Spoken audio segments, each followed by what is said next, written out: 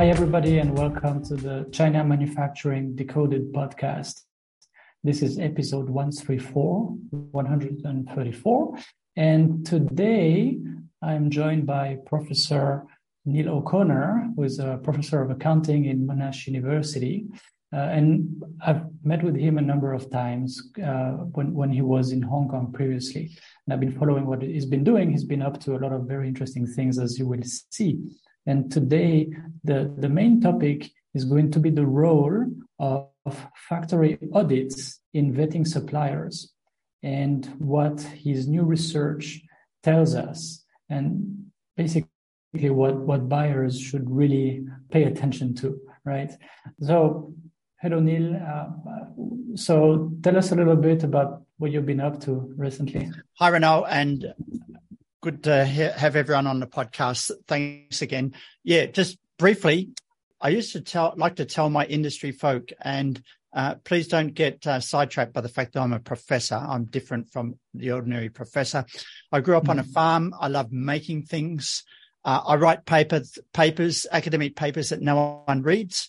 And I've spent a lot of time, especially in the last decade, visiting factories in China, working with suppliers on behalf of clients from overseas, and I've actually gone in and done factory audits myself. So I've actually seen the challenges of what audits pose for buyers that are trying to manage their suppliers at a distance, Renaud. Yeah. Right. Because I've been following what you've been doing for, I don't know, at least a dozen years, and you've always been sort of involved in, manufacturing in China, what's going on, what are the challenges and the pain points, and what are people doing, and so on, right?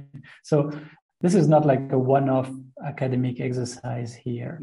You've been looking into this for a long time. So let's look at factory audit. So before COVID, we extracted some of the data from our IT platform, anonymized it, and send it over to you, because you say, well, maybe there's some nice insights that we can put out of all this data, right? So what are the main patterns that you identified?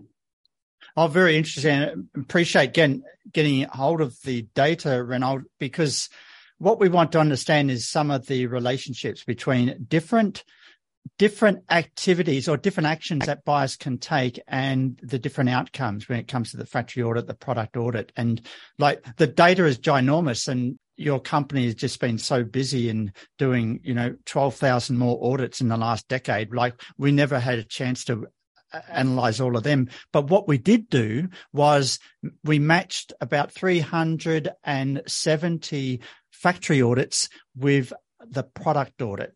And so in other words, we just looked at the product audits that were done by factories where buyers have already asked your company to do a factory audit. So therefore we have the factory audit score outcome, and we have the product audit score outcome, and to see if there is a relationship. Does a better factory audit outcome result in a better product audit outcome? If we knew that, then that could help guide our buyers' decisions. Do they pull the trigger on a factory audit? Because what we find from your data is out of 12,000 plus product audits, your company's done less than 1,000 factory audits. So obviously buyers may not see or view the value of a factory audit, Renaud.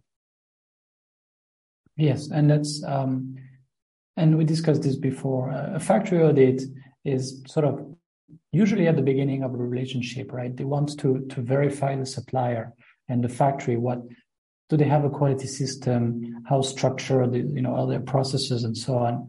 And this tends to be a one-off job, except maybe bigger companies tend to do it maybe annually and everything as a program. But most smaller companies do it just as a one-off job. Whereas for product inspections or product audits, as you mentioned, this tends to be at least once for every production batch and every shipment. So it's not so surprising that they would do a lot more product inspections. And that was before COVID. So there were a lot of buyers who were visiting the factories themselves, maybe, or not visiting. Very often not visiting the factories. Yeah. But Renaud, you may want to just clarify for the audience and so the factory audit, I've done some factory audits for clients myself where you look at, there may be about 5 or 6 different sections that you report on in the factory audit, like the general organization and housekeeping. You've got the working environment, like the light, noise, dust. Then there's the maintenance of production equipment and facilities, and then the quality system overview. And so, across those sections, you get a real sense of the capability of the factory operational wise to actually make your product at a certain quality. Yeah. True. It does make a lot of sense, let's say conceptually, that a factory that will tend to have a better score on a factory audit will also tend to have better production quality, right? But we never really had the data to back that up. Yes. And I want to show some of that data, or what that data is looking like. What I mean is, first of all, in terms of when we look at the product audits, we're actually looking at different aspects of the product quality, right, Renaud? Yes, right. It's different. We just look at the products themselves, right? So let's say it's a final inspection before shipment. Okay, so which is the most common one? So we look at the average quality level. Let's say or more precisely, what is the percentage of defective units, in the total number of samples that we pick, and then we compare it to AQL limits, acceptance quality limits. I don't want to go into that, but basically most buyers will set these limits without thinking too much.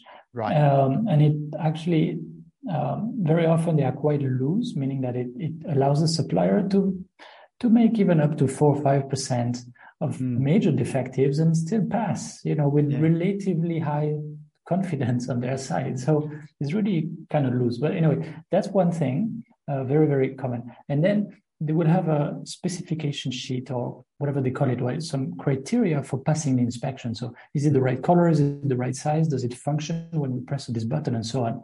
And also for the packaging, for the labeling. I mean, they have requirements. And if one of these requirements is clearly not met, that also goes into a failure, right? So too many defects in proportion leads to failure.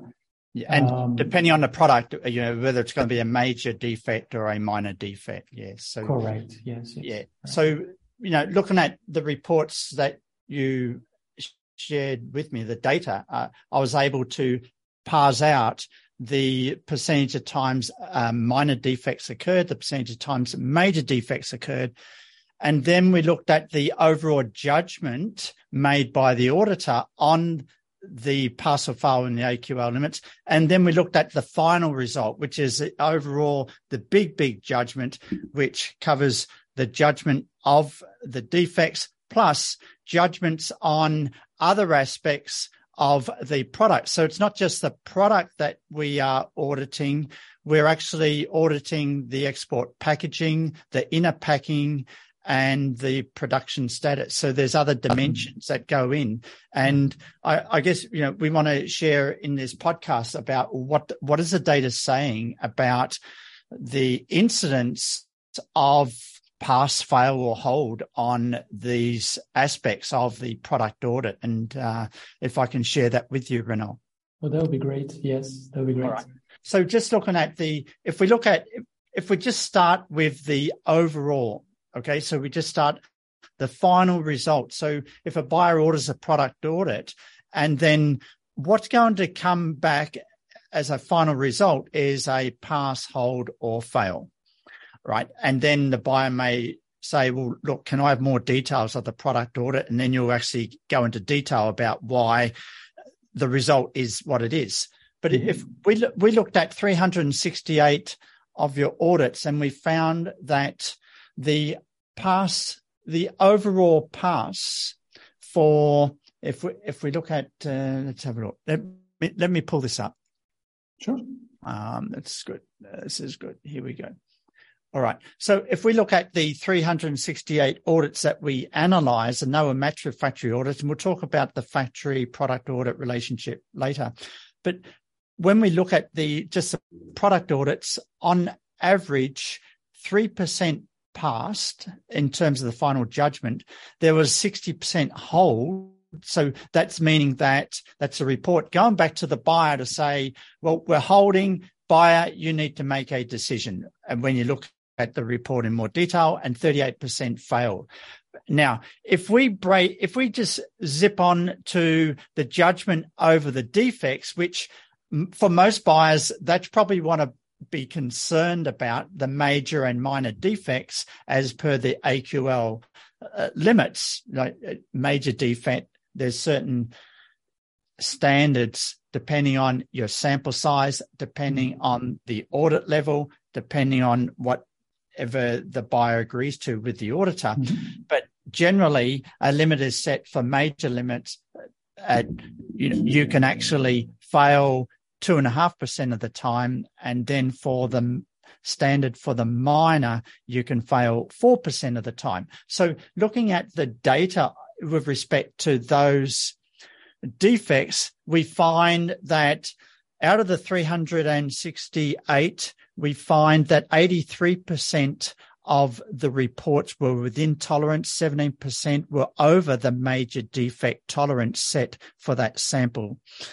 If we look at the minor defects, we find 73% within and 27% over the tolerance set for the sample. And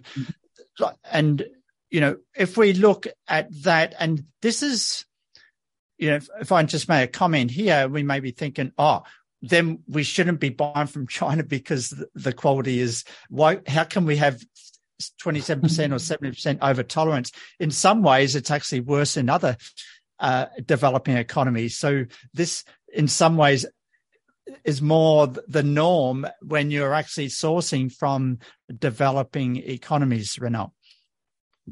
Yes. And the samples that you analyze were predominantly in China, right? Correct. If we look at places like Bangladesh, India, Vietnam, it might not be higher. Okay. Now, also, let's be careful. Let's imagine we had an inspection activity in Japan. Well, the percentage might be high also if the buyer's quality standard is very, very tight, very hard to reach. Okay, so there's a lot of things moving here. But let's say generally for consumer goods in general in China, this is you get to expect that some of your batches will be unacceptable. Or let's say you will not be very happy to accept them. Okay, most of these batches have been accepted in the end. I think a big point for the listeners here, Renaud, is that to just be aware of or have that discussion with the third-party auditor to understand what are the tolerance limits set for the sample that your third-party auditor is doing on your product. So are you aware of the tolerance limits? So when they come back and say, there's more than 4% over, do you know what that standard is? If more than 2.5% major defect over, do you know what it is? So I think that's just a point of buyers to just be a little bit more audit aware of what has been set up at the beginning before the audit is undertaken. Yeah, a bit more hands-on, specifying what they expect and what they request. Absolutely. Yeah. So I want to move on to the factory audits, and we're talking about 368 factory audits here, and that we matched with the product audits, most of them from the Eastern Seaboard of China, but You'll see that factory audits range from less than 35 as a score. Remember what we said at the top of this podcast, that score, general organization, working environment, maintenance of production, quality system overview, and then you add that score up out of 100.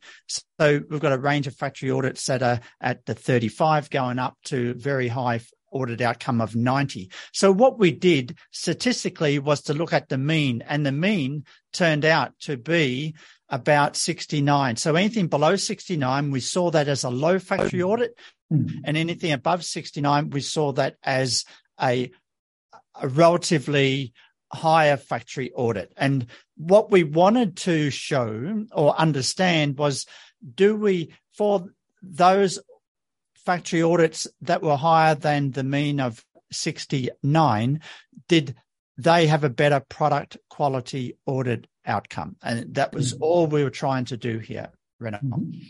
And so what we do find is that if we look at the overall, if we have the overall product audit results, we find that 30% failed in the product audit outcome when we looked at the factory audit grade greater than 69.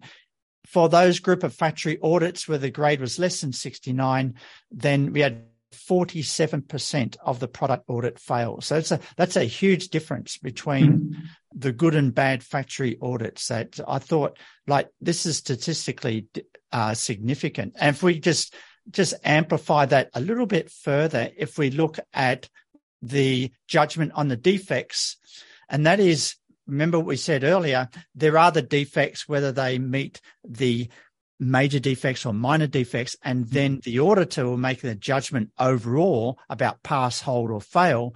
Well, if the factory audit is above 69, we find that only 22% of the judgment on defects is failed. But if the factory audit grade is less than 69, 36% were failed. Wow, yeah, just a huge difference. And it speaks a lot to the value of knowing what the factory audit grade would be for a supplier that you're contracting to make your product. And we can extrapolate that to major defects. Again, for the very good factory audit grade, there was only 8% major defects over tolerance. For the low factory audit grades, 22%. And for the minor, 17% over tolerance. But for the high factory audit grade, for the low factory audit group, 34% were over tolerant. And I think that's something that no buyer can tolerate when you have that amount of products coming off the assembly line, where the audit report comes back. You want to put the shipment into the container and get it to the market as soon as possible, but it comes back and says, well, sorry, your minor defects are over tolerance. Your major defects are over tolerance. Like, you cannot afford to put that into a container and ship when that happens, Renaud. Well, that's for sure. Yeah. It can be quite costly. Yeah. This is an amazing relationship that you found here. It's very clear, very clear. Yeah. Better work with better factories. I mean, everybody would say that makes sense, but this is the first time I see, data actually making the link. Get better factory that gets a better score on an objective factory audit checklist, and then it's more on average, your productions would be better. That's great. Absolutely, because generally the general advice we give to buyers and new buyers out there, you filter down. You might have 3 suppliers that you want to choose from, Renaud, and it may be the case that you spend $1,000 on doing 3 factory audits on 3 suppliers to choose the best one, Renaud. Yes, absolutely. Yes. Typically, people might, it's like a funnel, right? People might contact a lot of potential suppliers, screen them out by asking some questions by email and doing a little bit of background check and everything. And then factory audit might be on maybe the top 1, 2, 3 potential suppliers to aid in the final decision. Yeah, very common. Yeah. So just taking that one step further, because we're intrigued about, wow, the data is so different here. And we wanted to understand, okay, this is in terms of the factory audit outcome and its relationship with the product audit outcome. And then we thought, is there some way that we can get a better insight into that relationship so the buyers may not have to spend factory audits on 3 suppliers when they're only going to choose 1 supplier? What we find 2 results, and that is this association between the factory audit grade and the product audit outcome is much, much stronger, statistically stronger, if the supplier already has a major relationship with an export customer in Europe or USA. All right. And like Renaud, you've spoken about this in the past. One of the telltale signs of looking for a good supplier is, do they have an OEM relationship with a North American or a German or Japanese or a European brand name? And if they already have that and you can verify that, then that's a good sign. And the data has actually shown that out, Renaud, that when those suppliers, if they have this OEM relationship with a major customer overseas, then the association between the factory audit outcome and the product audit outcome is significantly stronger. And maybe that client could be driving both. And so that's a good thing all around. We don't need to get into statistical gymnastics about what is causing what here, but the data is very, very clear. The factory audit is it's like the canary in the coal mine, Renaud. And it's a tell. A supplier's export orientation is a good tell. Interestingly, just finishing up on the statistics, is that the association between the factory audit outcome and the product audit outcome is much weaker when, and the listeners will be interested in this, is when the product is more complex. So, for example, it's a complex electronic component. It was an industrial product. If it is an automotive product, if it's a medical product, then we did not find as strong a relationship between the factory audit and the product audit outcome, because there's probably more things can go wrong in assembly that may not be able to picked up initially with the factory audit, Renaud. Or maybe the buyer has very strict requirements sometimes, and that of course will impact, the ease with which a batch will pass a product inspection. So this might murk things up, make the relationship weaker. Yeah, agreed. Yeah. It's much more likely to be the case than, let's say, for general consumer goods. Oh, absolutely. Because what we did, we got all the products and, the whole range of products in the data. And the opposite is that, for the household items, for the sports equipment items, for apparel, just everything that is much simpler and not as complex a product, the statistical relationship between the factory audit outcome, the product audit outcome is very, very strong. Just amazingly strong. So I just want to, I think that's a great takeaway for the buyers. We're not trying to ask buyers go out and buy a factory audit from Renault, but just be aware that's another tool out there if you want to minimize your risk, especially in these times when you've got border closures and you cannot go across and really establish that relationship with your supplier, Renaud. Absolutely. We've had a very significant pickup in factory audit activity because, yes, a lot of buyers were maybe sending their teams to visit factories and things like that. It's been much, much harder. So basically, the takeaway from everything you just said so far is that there are 2 very interesting pieces of data, right, that can help the buyer foresee the quality of production, right? So number 1 is the overall score of a factory audit. Yeah, that makes sense. A better factory, better organized, and so with proper quality systems, we'll tend to churn out, acceptable product quality more often. Okay, that makes sense. And then the second thing is whether that factory is already working for a European, North American, or Australian, a I think you said OECD country or let's say a developed country, right? Oh, absolutely. They are working with in a developed market, a major customer for a developed market. Right. At least one of their top customers is in a developed market. So these are two very interesting things. I think you also did some other research that provided another very interesting, criterion for buyers to look at.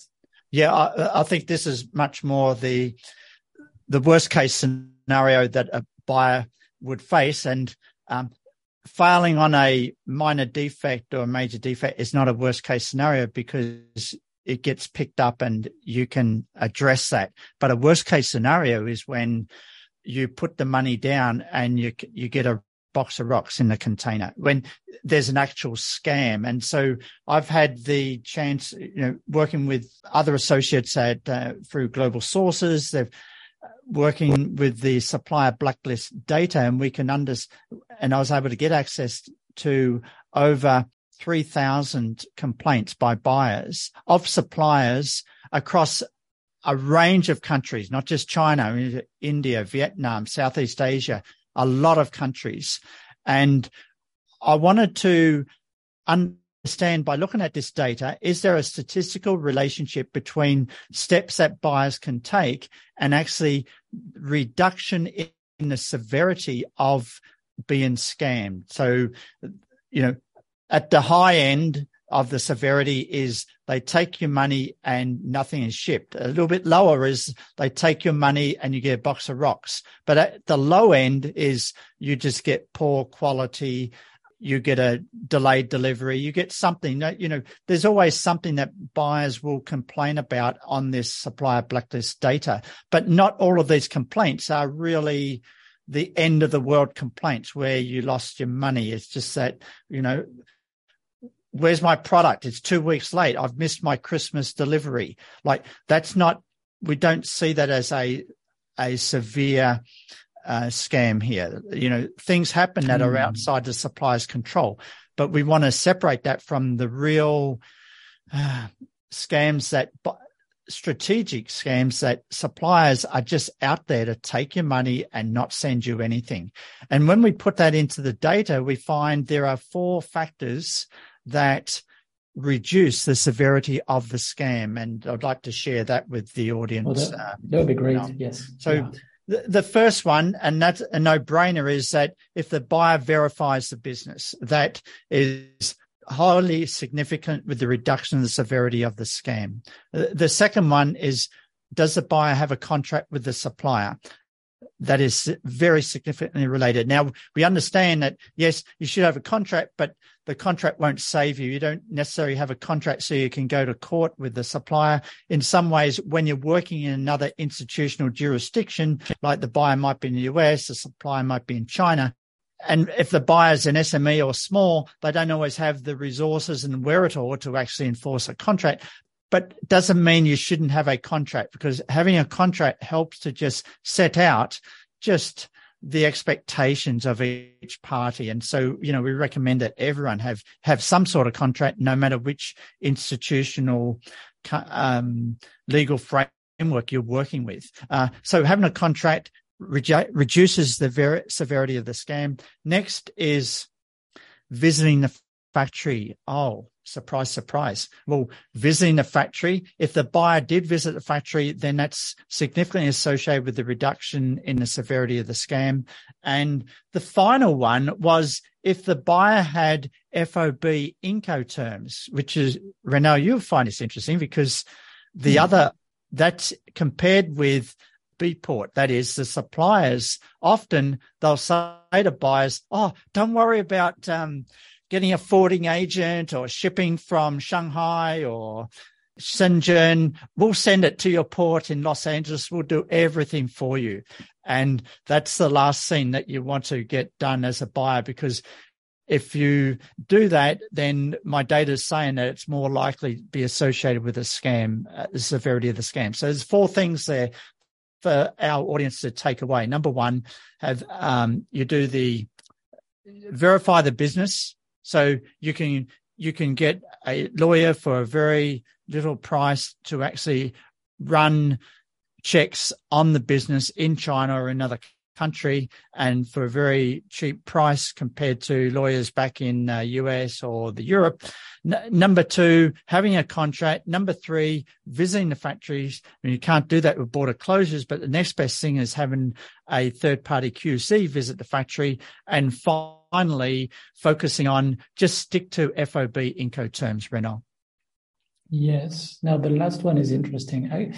Some of these are really, and the contract also, and it's as much the buyer as the supplier. Wherever you see an inexperienced buyer, who has no clue how to get the products shipped, that's where they tend to say, okay, you take care of it, you ship it CIF or DDP or whatever, right? This is really a telltale sign actually of an inexperienced buyer. And inexperienced buyers tend not to feel that there is a risk, and they tend to work with scammers a bit more. And they tend to attract scammers definitely much more, right? Yes. So that makes a lot of sense. The contract, yes, that makes sense, and it's a little bit the same story. If the buyer doesn't have a process to follow, is sort of doing everything like they would be buying domestically, they are running a lot of risks. And also, as you mentioned, it's a great prevention tool, even if you don't want to sue them. And then, basic steps like verifying that this is actually a real company and getting a little bit of information, going on globalsources.com and wherever they have a profile and things like that. That's very basic. And then visiting the factory or sending someone to visit them, right? These are very basic steps. If you skip these two steps, then you could be working with a couple of guys in an apartment and sometimes they might not be scammers, but it might become very tempting to them because you're totally open to anything they say, and they take you for a ride. Sometimes it's the buyer really creating the opportunity more than. I'll give you a real life example, Renaud. I'll give you a real life example because I was teaching global supply chain management this semester, and one of the assessments is that the students have to contact a supplier, get an RFQ from a supplier, and do a freight forwarding quotation. And that was the assignment, right? And more than half of the students came back to me and said, oh, don't worry, the supplier did the freight forwarding quotation for us. And that's the exact thing that we need to tell buyers to don't fall for that. Always organize independently your own freight forwarding. It sounds great that the supplier will do that for you, but the less that the supplier has a role in the logistics from your port, from the port of the country you're sourcing from to your port, the better. Yeah. Usually, as a general rule, I would say that, yes, because it's connected to payments. If you buy FOB, which is what most buyers do, well, why do they do that? Why do they pick that Incoterm? Is because they're in control of the sea shipment. They know exactly when it's been shipped. There's no games. Like their freight forwarder works for them. They get the bill of lading and so on from the supplier and so on. But on their side, they know it's been shipped and they know when it arrives. They know they can organize all the stuff on the import side, and they have their freight forwarder, broker, and so on managing it. This is why so many companies do it. Now, I know some lawyers will say, well, FOB actually includes some risks that are not covered. Blah, blah, blah. Okay, that's true. Okay, it's not perfect, but that's what most buyers do after they have a little bit of experience. And usually, if you let the supplier ship out, then you're actually exposed to some other mini scams, I would say, where the ship CIF, which means the supplier pays for freight all the way to the importing port, okay, and insurance. And what happens is that there's a lot of freight forwarders in China that are very happy to arrange it. And instead of charging, for example, okay, let's say they should charge $4,000 to the supplier for that, and then maybe $300 to the buyer for the local fees, because there's still going to be some local fees there, right? Well, they're going to charge maybe $2,000 or $3,000 only to the supplier, but all the difference and more, they will charge to the buyer the local fees, and the buyer only sees the local fees at the last moment. They get the bill and they're like, what? What is that? I never saw that. It doesn't make sense. It's crazy, but there's no way to reason with the freight forwarder on that. That's it. You want the goods, you pay for that, right? Yeah.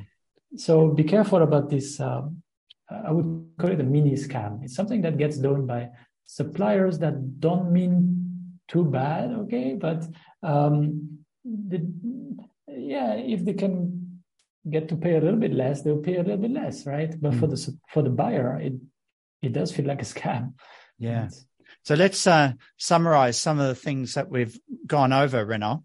So if we go from the early stage of the filtering sourcing process right to the final product quality audit, then we're starting with the supplier blacklist findings. That is, visit a factory, verify the business, have a contract, try and focus on FOB, try and take control over the freight forwarding and have that separate from the supplier. Okay, great. All right. So you've got stage one risk, and that is you've got a supplier that's not a scam. Okay. The next risk, stage two, is, okay, it's not a scam, but does the supplier have the capability to make your product? And so that's where the factory audit comes into being. And our data is saying that if you have a factory audit and the factory audit is greater than 69 out of 100, now I'm just saying, you know, if you've got two great suppliers, then you order 2 factory audits and then you go with a supplier that has a better factory audit outcome.